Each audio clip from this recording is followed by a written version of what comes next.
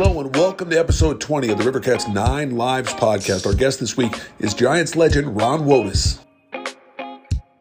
We're talking with Ron Wotus, and first of all, great to have you with us. I watched everything develop through the whole thing with the 2000th game and all that. And I want to talk about that first because that was pretty special. Second most games coaching in Giants history behind Joe McCarthy. And I just want to take you through, what was that day like for you, that whole day? Well, it was awesome that I was recognized for it, because being a coach, you're usually not recognized for things like that, right, John? First off, it's great being with you. I've heard so many good things about you. I hear the best broadcaster in the business, and it's nice to get a chance to sit down with you on a regular basis now and get to know you. But, back to that day, it was special for me because, like I said, usually you're not recognized for those things. And, you start adding up all the years and what you were involved with and all the wins. And I'm proud of the fact that, I was able to be a part of that many wins and also be in the same organization for that period of time. You were bench coach for three legends with Felipe Alou and Dusty Baker and Bruce Bochy, and they all were different in their own ways. Can you kind of talk about those guys? And I know you learned so much from them as they learned from you, but just those three legends being a bench coach for those three. Well, you're right. I'm very fortunate to have four managers, counting Cap now at the end. But those three in particular, early in my career, Dusty being right here in Sacramento, was special to me. He's the first one that gave me the opportunity in the big leagues.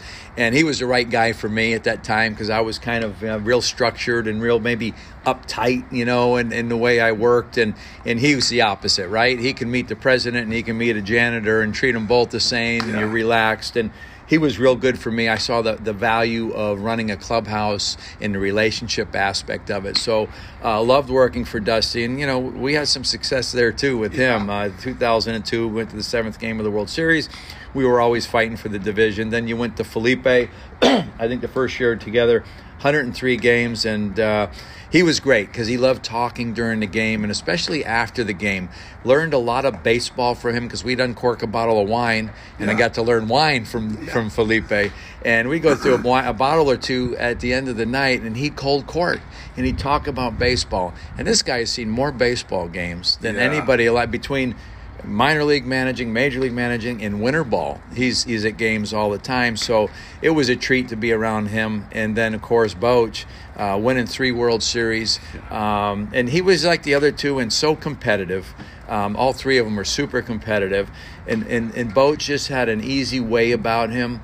Players manager. It's kind of a combination of the two guys, not as energetic as Dusty, let's say, and is not as enthusiastic as, let's say, Felipe is in conversation after the game. But watching his steady hand and how he dealt with everything was a real education for me as well. It's kind of fun for you now. Come back to your roots a little bit. You managed at AAA with Phoenix, and what's it like coming back here and seeing the guys at AAA? I know you had a brilliant career in the big leagues, but is it fun to come down here and see these guys? It is, John. I have to tell you, it was a tough decision to step away and say, look, I want more time, more balance in my life, is how I put it. I didn't want to have a full retirement. And this is the job we came up with. And unfortunately, they were on board with me kind of limiting my travel and doing this. And I'm enjoying it more than I anticipated, honest to God. I mean, I've been to San Jose. I've been here now for my 7th game, and it's a lot of fun. There's a lot to do. There's a lot of work to do. The minor league staffs are always undermanned, and it's been real fun for me so far. And there's something about the AAA level, just the guys are one step away, they're on their way up, or they've coming down and they're trying to get back. It's a pretty special level of baseball. It is. It's a great level of baseball, and as you said, a lot of people say it's a tough place to manage, and Brundy's done a great job as a AAA manager. I mean, winning the whole thing a couple of years ago, and the job that he does in Cabby and Tiny and G, the whole staff here. It takes special coaches because it can be hard. You get guys sent down, they're not happy, et cetera, et cetera. But I found it when I managed here, and to be around the guys now, I find that it's not all that tough in the fact if that player has something that's keeping him out of the big leagues, you can work on it. You say, hey, this is the reason you're here. Let's get better at it. So you have a goal in mind. Now, if there's nothing, the player's just caught up in the numbers, then it's pretty difficult. And then you got to manage that personality because he wants to be in the big leagues. Yeah, well, I mean, here you were. You got to the big leagues as a player with the Pirates, 83, 84.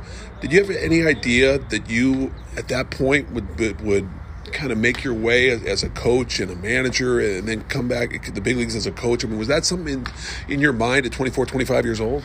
Not at that age, but I've always been a dirtbag as far as a gym rat, played 3 sports in high school. And at that point in time, my goal was to make the major leagues. I loved it, Playing baseball for money. I mean, I had a chance to go to Clemson University and a scholarship, and I chose professional baseball. Yeah. So that tells you where my mind was at. But as I got older and, was in the big leagues, had my injuries, and then came back down to AAA, I knew then that I wanted to stay in the game. You're back in AAA for 3 straight years, and you're not getting a chance to go up. And that's when I really knew that I wanted to stay in the game if I had an opportunity. Kind of an off-the-wall question. I know you grew up in New England and you grew up a Yaz fan. How thrilling was it to be able to talk to his grandson and get to know Mike Yastrzemski? That's a great question because it was fabulous. I was excited to have Mike Yastrzemski on my team because not only was I a Red Sox fan, but Karl Yastrzemski was my favorite player. Wotus is of Polish descent. Yaz is of Polish descent, and we always talk about being Polacks with one another. And it's been a real treat. And I tell you, so Mike, he's got an autographed picture of him and his dad, and the same picture. And Carl wrote to me, thanks for being a great Polak. And they both signed it. And I cherish that as much as anything that I have, just because when I was a kid, I actually did a book report on Karl Yastrzemski when I was 10 years old. Wow. And I actually sent Mike the first page of the book report to show that his grandfather. That is awesome, man. And what was it like going to Fenway as a kid? Did you get to many games at Fenway as a kid? Not a lot. We went once a year. Okay. My dad, blue-collar guy, we didn't go a lot. It's only an hour and 45 minutes away. Of course, the Yankees were 2 hours away. We hated the Yankees, right? And we loved the Red Sox. That's the way it is in Connecticut. It's one or the other. So we went once a year. And it was special. The players larger than life. I can remember those days in my mind's eye of being a kid. I mean, it's still very vivid for me. Going to Fenway Park as a kid. And one of my more special moments, despite all the World Series and everything we've done in this game, is the first time I went to Fenway as a coach. Yeah. And I walked around the park. I was there about 1 o'clock. I walked around. I went and sat in the bleachers where we used to sit and just soaked it in and thought about my younger years and my dad getting me started in baseball. Great, man. Now, I want to talk about 10, 12, and 14, because each of those 3 years were all different. But one thing they had in common was no one was picking you guys. No one was. That must have been really, I mean, you get the first one, you're like, okay. Then, I mean, there was a confidence, there was an air to this team. That must have been really special just to watch it happen. You're right. And now 10, we knew that we had a shot. At least I did, because our pitching was so dominant. And we have always built on pitching and defense and timely hitting. Yeah. Now it's kind of flipped, right? The 2021 Giants offensive. Yes. We've really turned the page on that and with the analytics. But that's who we were. And in 10, we knew we had a shot because of our pitching. We just scored some runs, and the guys came through. So, that was wonderful. Then 12, honestly, to your point, we were never picked to beat anybody. There was a time in the middle of the season, I looked at Joe LaFay on the plane, and we said, God, we're going the wrong way fast. This thing can turn. Next thing we know, Sabes makes a couple of trades. Yeah. Here we go. We're much better, and we play our best baseball, and here we do it again. And you're shaking your head. Yeah. How did we do that? And then it happened again in 14. And at this point, we believed. We knew we were going to do it again. Yeah. We were that confident that we had the players, and we had been through it. But, when it's all said and done, and you're at home in the winter, you shake your head, and how did we do that? 3 World Series every other year. It was just like, the stars aligned, the baseball gods were looking out for us. As good as we were, everything goes your way. And you're not used to that. You're used to not winning the last game you play. Yeah. Something usually goes wrong. Yeah, I mean, you make it 2 out of 3, but then you make it 3 out of 5, and you're like, you must have looked at Boch and said, are you kidding me? I know. I should have played the lottery those years. I don't know why I didn't. Amazing, man. And that's just in 14 with riding Bumgarner in that last game, amazing.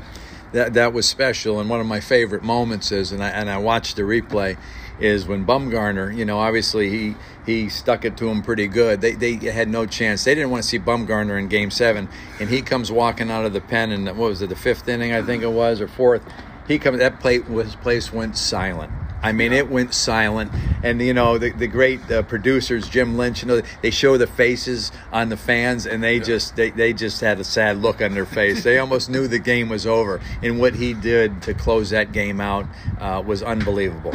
Now, I know you've slowed down a little bit, but I can't visualize you not in this game and not in with this organization at some point. I mean, this game is in you, Yes, it is. Look, when I stepped away, as I said, I wanted to have more balance in my life. I never wanted to leave the game completely, and I'm grateful to the Giant organization that they were able to keep me here and keep me in a role that I enjoy, and I think it's going to be beneficial to them as well. So, I'm loving what I'm doing right now. A lot of the home games, I'm at maybe 60 of the games this year in uniform, still coaching with the players and the coaches, watch it out in uniform, and of course here, Sacramento and San Jose. And I may go to Dominican and some other places.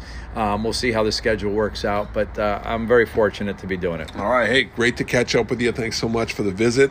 And we'll share a black coffee one of these days. Appreciate it. Yeah, we got to have a cup of coffee, Johnny. I hear that. Maybe a Phil's coffee? For sure. Phil's Coffee, Jacob's Wonder Bar, for sure. Okay, let's do it. Great being with you. You too. Ron Wotus, our guest. We'll have more after this.